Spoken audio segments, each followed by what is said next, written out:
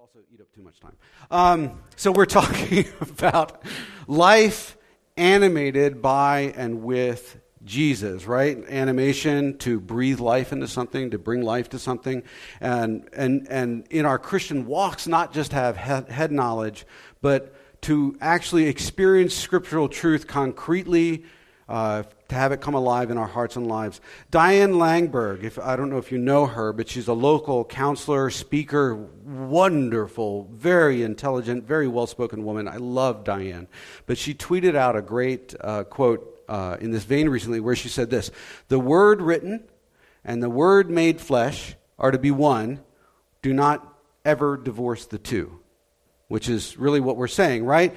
We've discussed in past sermons the use of our imagination in the area of truth from 2 Corinthians 3:18, which says this: "And we all, with unveiled faces, contemplate the Lord's glory, are being transformed into his image with ever-increasing glory, which comes from the Lord, who is the Spirit." And we remember that word contemplate means to behold or to reflect on an image in your imagination, to wrap your imagination around truth, to wrap your imagination around who God really is and all that kind of stuff, and that we are transformed incrementally into the likeness of Christ.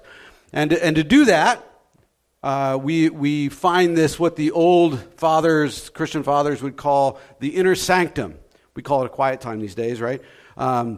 But let's call it the inner sanctum because it sounds new, right? The inner sanctum, where we meet with Jesus and we commune with him and we actually are changed. We are transformed by that. We have said in past that we all have this mental image of God in our heads, and what we say we believe, what comes out of our mouth, like my theology, right? Oh, I know this about God and that about God. What we say that we believe isn't really what drives us, but our internal image of who God is really drives us, right? It's our worldview, if you want to put it in a different language.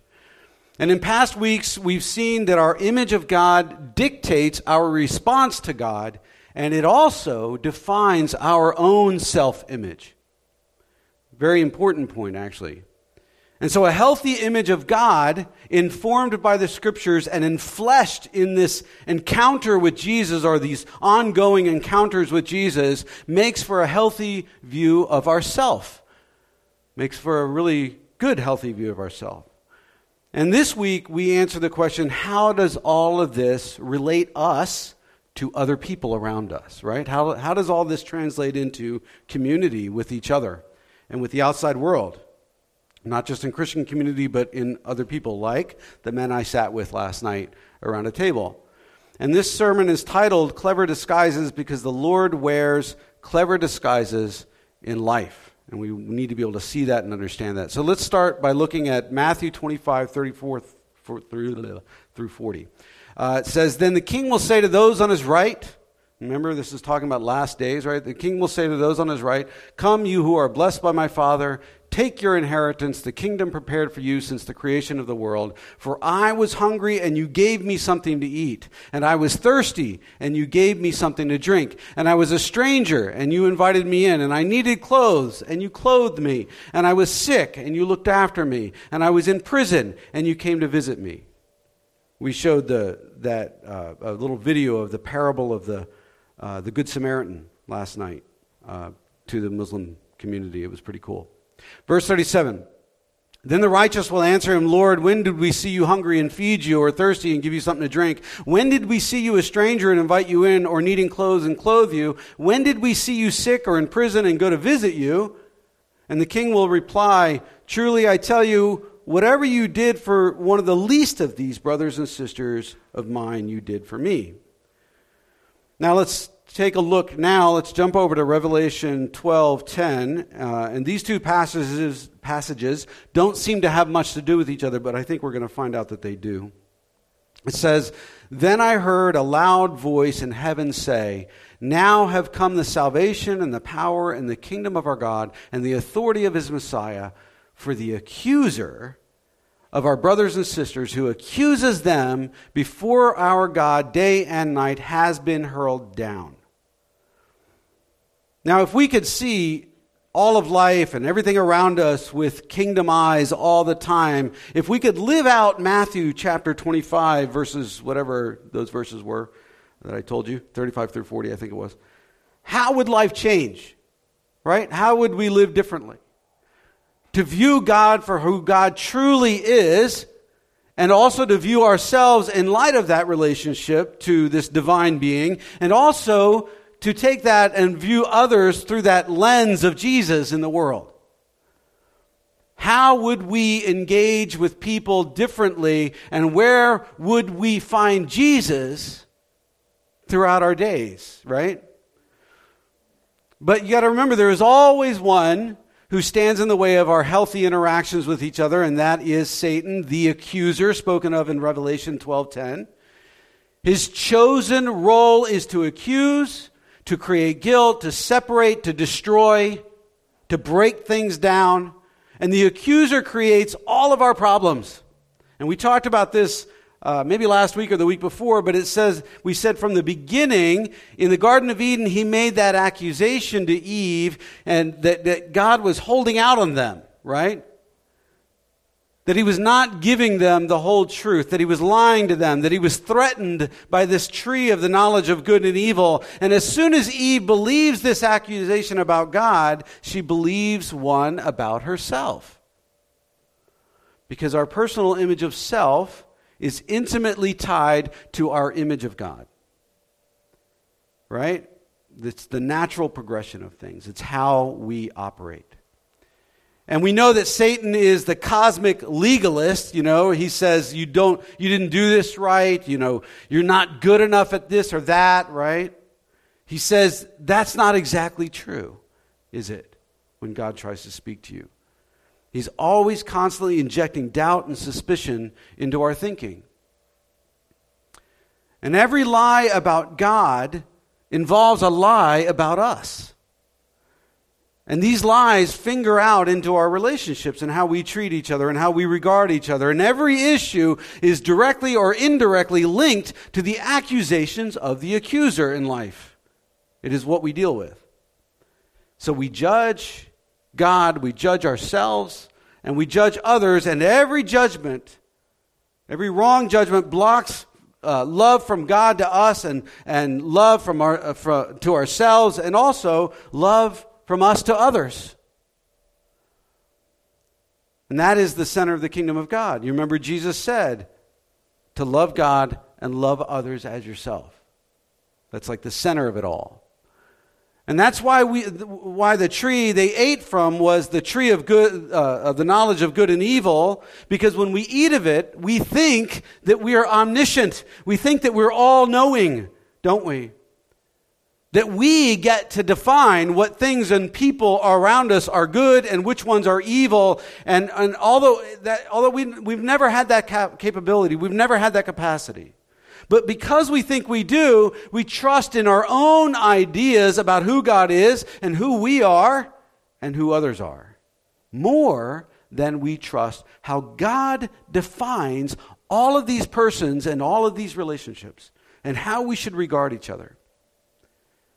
And we're all in bondage to the accuser at some level.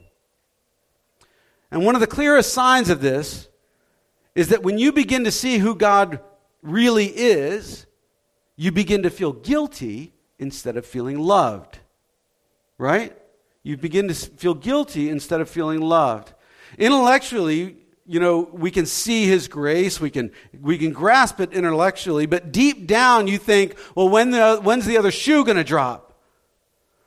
Sure, it feels good now, but when will I see the harsh side of God?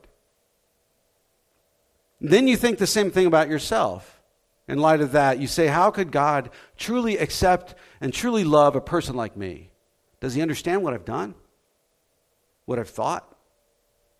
And then we think the same thing about others, and to avoid feeling bad about ourselves, we say, at least I'm not as bad as that guy or that girl, right? And we start to point the finger. The news is very good for that, isn't it, these days? It really is. And when you hear that, yeah, right, in your brain, you're directly confronting the accuser in your thoughts, in your heart. And to the degree that you give in to the accusations that are being fed to you, it will be impossible to experience the abundant life that Jesus has promised of loving God and loving self and loving others. Because to the degree that we believe a lie about God, we believe it about ourselves, and then it translates to believing it about others, right? So our ability to contemplate Jesus in scriptural truth defines everything. God took the time to write the Bible. We should take it seriously. But we don't dare believe what God says about himself and about others and about ourselves because we are brain damaged. We are Dane damaged, right? As you used to say when you were a kid, right? We can't be trusted to judge anybody. Even our own hearts we can't judge. We need a source of tangible credibility which is larger than and trustworthy because my damaged brain, damaged Dane, can't make these calls, right? It just can't. The only one who can is the one and true trustworthy God. So just listen to some of the things which are true about us. I'm sorry, these slides might not be easy to read, some of them, but under the category of I'm accepted, because Scripture teaches this, I'm accepted. I am God's child.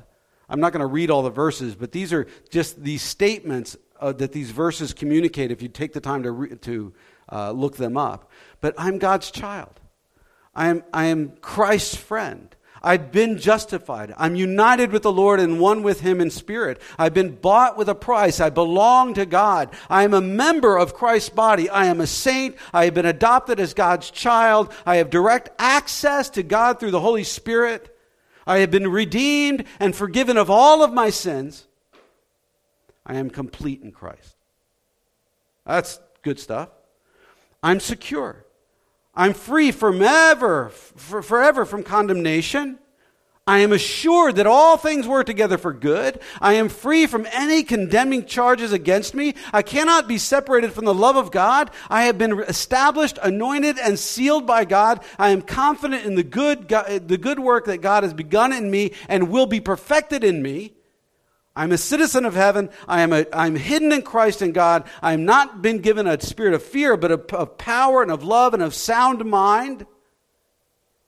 I can find grace and mercy to help me in the time of need. I am born of God, and the evil one can't touch me. He can't destroy me. I'm significant. Do you think you're significant, right? I am the salt of the earth.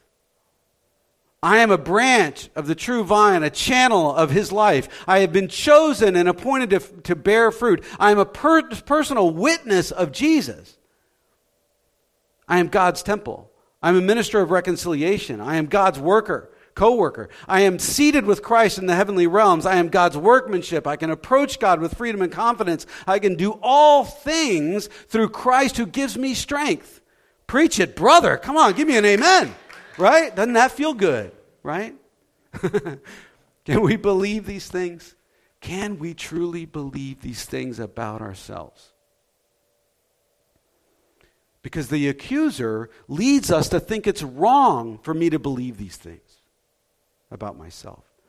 It's why it's so vital to spend our time with Jesus, to experience him in our mind's eye, to wrap our minds around him, not to just reflect on abstract truth and become a better theologian. Gosh, that's so dead, isn't it? But to actually meet with Jesus, right? To actually meet with Jesus, behold his glory, and to be transformed by it. Maybe we need to run videos in our minds about what we would look like if we were more like Jesus, right? And to do so, it might help us to manifest truth about who we are in Christ. Because if you can't first meet with Jesus there in your prayerful imagination, it won't happen in life, right? It just won't happen in life. Nothing happens in life outwardly which hasn't happened inwardly first, right? In your imagination. Nothing happens without practice. And in the process of contemplating or beholding and putting flesh to truth, we confront the accuser and all his lies are defeated. Written word and word made flesh becoming one, as Diane puts it. I like that. And the same is true with how we regard others. True? Right? We need also to take our thoughts captive to Christ about other people in this world. We really do. But the trouble is that we have this accuser between our ears, right? If we believed lies about God, we'll not get all the fullness that God wants for us, which then won't overflow out to others. And only in Jesus can I find life. And if I'm not finding life from Jesus, I'm going to try to get it from you. I'm going to try to get it from others, which doesn't work. Never has worked, never will. Even from your spouse, it won't work. We can't help it, right? We're wired that. We have to get life from somewhere. It's built into us. It's how we operate. We need to get life. And if it's not from God, then others are the natural go-to. And the second we do, we're eating from the tree of the knowledge of good and evil all over again. All over again. Choosing ourselves where to find life and what we think is life-giving and what we think is good for us. But remember, we're bad choosers in that. We evaluate everything in front of us as food, which will feed us life or not feed us life. We call good that which we think will give us life, and we call evil that which we think won't give us life. The problem is we're terrible, terrible, terrible judges of it. So notice the chatter in your brain as you drive down the street or you go to work or you watch the news. And you'll notice all the thoughts going on in your head about other people. And every one of those thoughts, which doesn't emanate from Christ-like love, blocks Christ-like love towards those people. Which is why we have to take all of our thoughts captive to Jesus. It's that important. For example, some of you feel it's absolutely, positively wrong to love a certain group of people or a certain person unconditionally. You actually feel that way. Your heart says, I'm not supposed to love them like this. I'm supposed to confront them. There's lots of them out there to choose from. White supremacists. That's big in the news right now, right? See, part of idolatrous religion is to separate people in the black and white categories of in and out. And to look down on those who are out. It's how we gain a temporary false sense of life from others. Judgment feels good for a moment. Feels good to point the finger, right? If we grew up in a legalistic church, it's trained us to contrast ourselves to other groups of people or other individuals, and we feel righteous because we're not like them. We even feel righteous for hating certain people. If we're honest, Christians have sometimes taken that to the extreme, right? Our right beliefs became justification for murder in the right circumstances. Shameful. That's evidence of the accuser's activity in our brains, in our communities. Who we decide to love is sometimes very arbitrary, isn't it? It may depend on their political ideology or where they are born or the color of their skin or if they dress the same way as me or so on. You just pick your thing, right? It's arbitrary. It's not based on the Word of God. Let's say our neighbor moves in next door, new neighbors, and it's a gay couple. And they invite you to their housewarming party. What's the first concern for the Christian who has convictions in these areas? Their first concern is, if I go, isn't that condoning a sinful lifestyle? If I walk into the party, right? But why should that be our pet issue? Why should that be the one thing that we get upset about and we reserve our love for somebody else and not that person? Do we feel the same about our gossipy, greedy, gluttonous, and self-righteous neighbors? Right? Do we feel the same about them? What is it about this one particular issue that would make us not go to their party but also welcome other people? We'll go to our angry, misogynistic neighbor's party who drinks too much and suddenly treats his wife like crap all throughout dinner because in some illogical way, he's just a guy that needs Jesus. Right? What if a Pakistani Muslim couple moved into your house, next door to your house, after the events in New York City this past week? And the man was in full white robe with a white beard, a long white beard, and a skull cap, and his wife was covered in black burqa from head to toe. Would you take them cookies and say, "Welcome to the neighborhood"?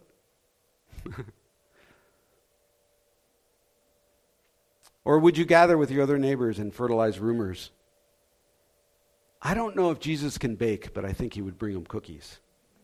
Probably not store-bought either. But the answer is, there's no objective reason why we wouldn't go to either neighbor's party or to our new Muslim neighbor's house and welcome them. But we have been socially conditioned by a religious group of people to particularly look down on certain groups of people more than others. We really have. We've been trained by a religious group of people who've been under the influence of the accuser's lies, who has conditioned us to think that in a certain way about one thing and not that way about other things. Some of the meanest people I've ever met are in church, right? That's Pharisaism, right? Pharisees, the religious ruling class of Jesus' day, looked at Jesus, who went to all the parties of the sinners and tax collectors and prostitutes, and they said, "Look at him. Just by going to their party, he's condoning all their sin." Like he's participating in it, right? But we know for a fact that Jesus does not condone sin. He was extravagant in his love while remaining unwavering in his holiness. So we're not saying overlook sin. We need to love like Jesus. That's who we're trying to be like. So we need to love like Jesus, to rebuke Pharisaical thought, to confront the accuser who makes us feel guilty for loving other people well. Ephesians 5:2 says, live in love as Christ loved us and gave himself up for us. He gave his life as a fragrant offering and a sacrifice to God. You can't love too much, even if it takes you to death. Remember, Jesus said, don't fear those who can kill the body. Don't fear them. Who cares? What we need, America is so in our Christianity, we need people that are willing to die for the gospel. Not willing to kill people for the gospel, but willing to die for the gospel. Right? Paul says in 1 Corinthians 16:14, let all that you do be done in love. Love others as you have been loved. Same message, right? Matthew 5:44 through 47 says, love your enemies and pray for those who persecute you. That's counterintuitive, isn't it? So that you may be children of your Father in heaven. For he makes his sun rise on the evil and on the good. He sends rain on the righteous and on the unrighteous. For if you love those who love you, what reward do you have? Do not even the tax collectors do the same thing?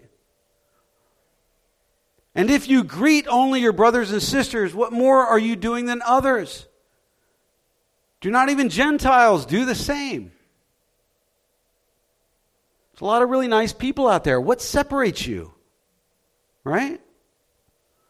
The sun doesn't decide who it's going to shine on. The rain doesn't decide who it's going to fall on. So we're to love indiscriminately, right? Indiscriminately, never giving a second's thought as to whether we should love somebody or not. Are they worthy of love, of grace, of mercy or not? Isn't the question. That's not the question. They are all worthy. Everybody out there is worthy of it. God's ascribed worth to them despite their behavior, and by the way, despite your behavior. Right? No one deserves God's love and mercy, His love and grace. Nobody deserves it, but they are worthy of it nonetheless. Chew on that this week, that statement. Chew on that. That's a good statement. Let go of all evaluation and judgment. Love indiscriminately. That's what the message is. But the enemy comes along and says, if you love like that, you're condoning sin. You're doing it wrong. So we feel guilty about loving too much. But loving someone doesn't mean that you condone everything that they do, does it? I don't condone everything my wife does, but I love her indiscriminately, hopefully. I don't condone everything that I do, for that matter. But I kind of like myself, right? To love doesn't mean that you condone sin. It doesn't. Or that everyone gets to do whatever they want. It doesn't mean that either, right? And that becomes really clear in abusive situations, right? It's a little bit strange there because not only do you ascribe worth to others, but also to yourself. So sometimes loving an abusive person means to create distance and to set boundaries and challenge them to step up to being loving themselves. Martin Luther King was brilliant at this. I think he was one of the most brilliant people of our century, of the last century. I really do. He was brilliant. He knew that freeing whites from their sin of oppression, was an act of love towards them. He brought godly dignity to both sides, black and white, through pacifistic, quiet protest. He was a beautiful man. His thoughts were far above mine. For him, the sin was always the issue. He didn't condone what they did. The sin was always the issue, not the people controlled by the sin.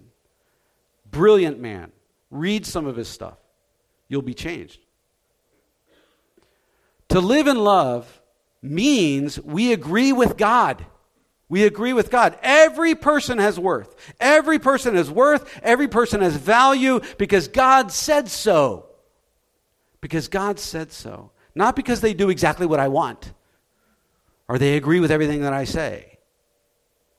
It means we take the fruit of the tree of the knowledge of good and evil and we put it aside, the very tool that the accuser uses to make us think that we know it all or have the right to judge anybody, because that's not our place.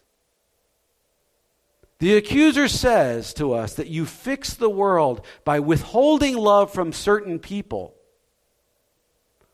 And if you love certain people, you're breaking the world. That's what the accuser tells you. That you're feeding their credibility, that you're giving them a voice, and you can't do that. And in the extreme, as we've said, the feeling develops to we despise, we hate, we defeat, and we even kill certain kinds of people, and the world will be a better place if they're all gone. That never works, by the way. We have to let go of the propensity to think that we can fix the world by our superior intellect, our superior wisdom, or our judgment of others. Let's allow God to be God, and let's do what He's asked us to do, right? Because Romans 12 says, love your enemy. Very counterintuitive. Love your enemy, feed them when they're hungry, give them something to drink when they're thirsty, leave all vengeance, all retaliation, and all judgment to God. We're only called to love others. It means to live in service towards humanity. Do we dare to love like 1 Corinthians 13, to believe and hope the best for others? To regard everyone as Jesus did as He hung on the cross when He said, Father, forgive them, because they don't know what they're doing. The very people that nailed the nails into His hands and His feet and stuck that crown of thorns on His head, the poor. Man, how painful would that be? Is that our attitude? Is that our attitude to the Muslim world, to anybody. Wouldn't it be freeing for us to let go of the burden of being God ourselves? Right? And of judging everybody out there. My coworker, my family, my friends, whoever. Because when you extend grace to others, you'll begin to experience the grace that God has for you. Right? Paul said, I am the worst of sinners. Some people hear him say that and they think that's self-deprecating. That's not self-deprecating. It's freeing. It's freeing. Because what it says is, I'm no better than any of you. Anybody in this world. We're all on equal standing before the eyes of God. And when you know that, when you can own that in your heart, when it not only becomes information, but it actually is owned and enfleshed in your heart, then you can fully receive grace and practice Matthew 25, and you can find freedom. Remember, religion always sides with the accusers against the accused. Religion always sides with the accusers against the accused, but Jesus always sides with the accused against the accusers. Which side do you want to be on? Right? He says, I am particularly on the side of those who are crushed, the hurting sinners whose need is so evident. What you do to them, you do to me. Now, stop right there, because a lot of you just went into the accuser's world. What if we said this whole sermon? We are all the accused. So I can't look at another group of people and say, they're all evil. So when I say Jesus sides on the side of the accused against the accusers, he's for both. He's for everybody. And when you know this, when it becomes real to you, the world becomes a stage of clever disguises. It really does. You see Jesus everywhere and in everyone, don't you? And Jesus said, if you love only those close to you, there's no reward. But if you love your enemies because you're like your Father in heaven, who showers his grace on all people, you begin to silence the accuser. The sound of judgment is a disgusting, sucking sound, isn't it? Trying desperately to suck life out of other people instead of out of Jesus. We need to commit ourselves to loving others, and sometimes we overthink it, don't we? I love like the AA program and NA program. Keep it simple, stupid is one of their like mottos, right? Keep it simple, stupid, right? KISS. C.S. Lewis once said, don't waste time bothering whether you love your neighbor. Don't sit there and like, do I really love him or not? Getting all that philosophic quandary. Don't waste time bothering whether or not you love your neighbor. Act as if you did. Act as if you did.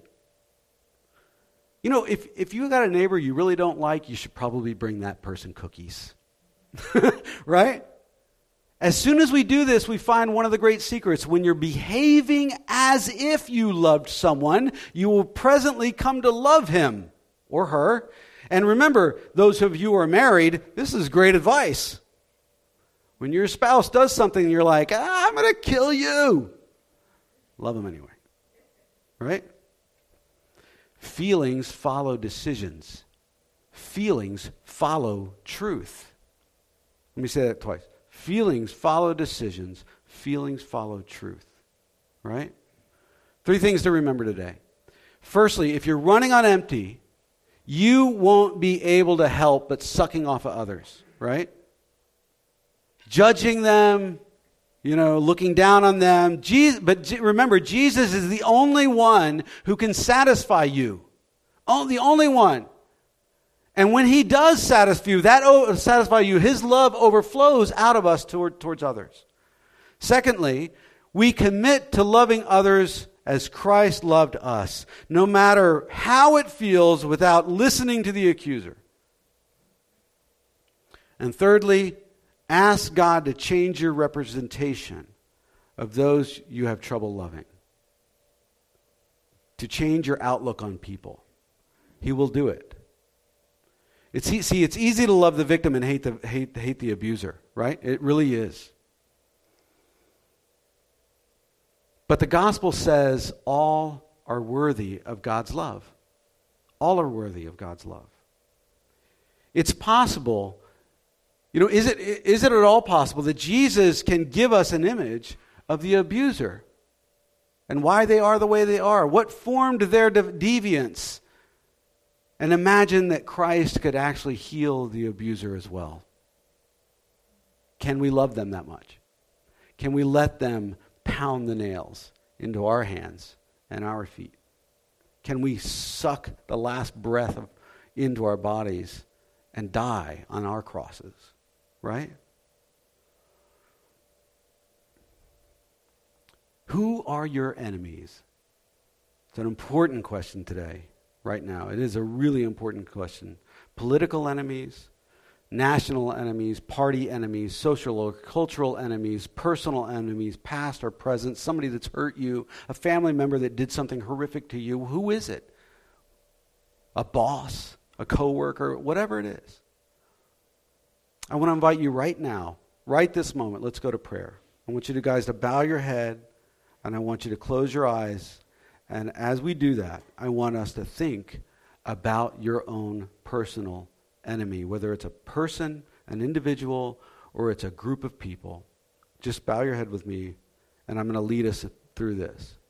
Think about that person and allow your feelings towards them to sweep over you. Don't pretend you don't have hurtful or angry feelings towards that person, because they are real. They are real. I'm going to give you a minute just to think about that.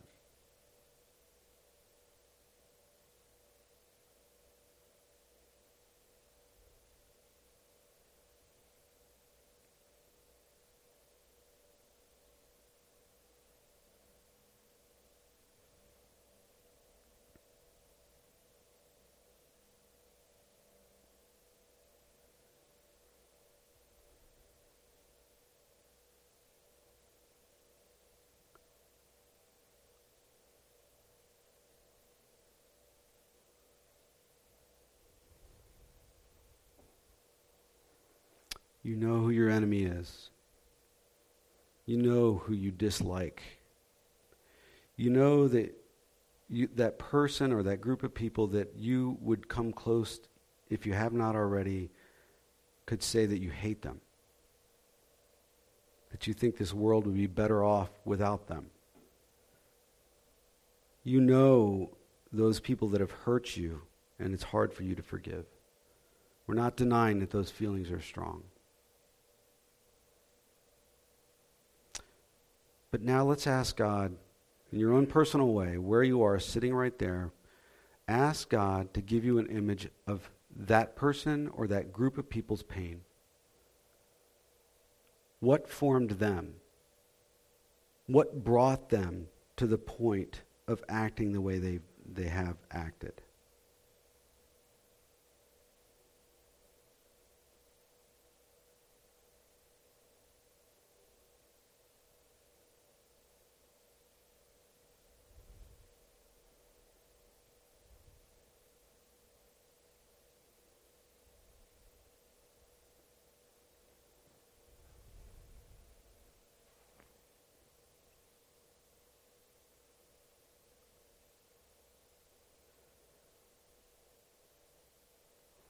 Now as God rounds out that image, what we find, just staying in a prayerful pose here, what we find is that his compassion can finally grow in us.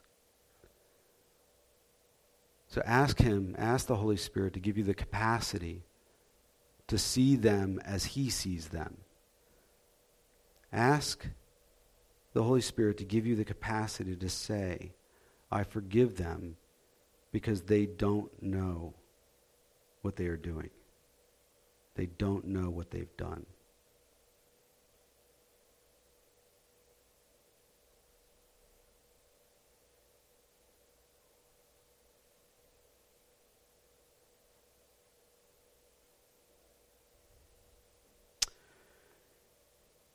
Holy Spirit, we we lay down our hearts and our minds in front of you. I get this image of just laying down a package, a parcel, just wrapped in cloth. And as we lay it at your feet, we unwrap it. And that is our heart. That is our thoughts. That is our mind. That is everything that governs how we see you, how we see ourselves, and how we see others. And we lift it over our heads. And we ask that you would shape and form that. That if there is unforgiveness in our hearts, if there is hatred in our hearts, if there is haughty pride and bitterness in our hearts towards others, that we would give that up today before we come to this Lord's table and celebrate how you gave of yourself even for the people that killed you. And we realize through this study that we all killed you, that we all turned on you. But you loved us enough to walk this earth, to talk with us, to eat with us, to bleed for us, to sweat blood for us, to go under the knife, so to speak, for us. And we want to be that kind of person in this world, the kind of person that turns away from the crowd and actually loves the enemy, turns away from the popularity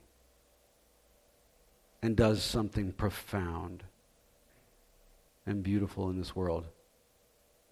So as we come to celebrate this Lord's table, we remember that night up in that room, how you took the bread and you broke it and you said, "This is my body, which is broken for you. Eat this in remembrance of me." And then you took the cup and you lifted it up and you said, "This is my blood, spilled, poured out, shed for you." And every time we drink this cup and every time we eat this bread, we remember what you've done and we remember what you call us to. And we thank you for that.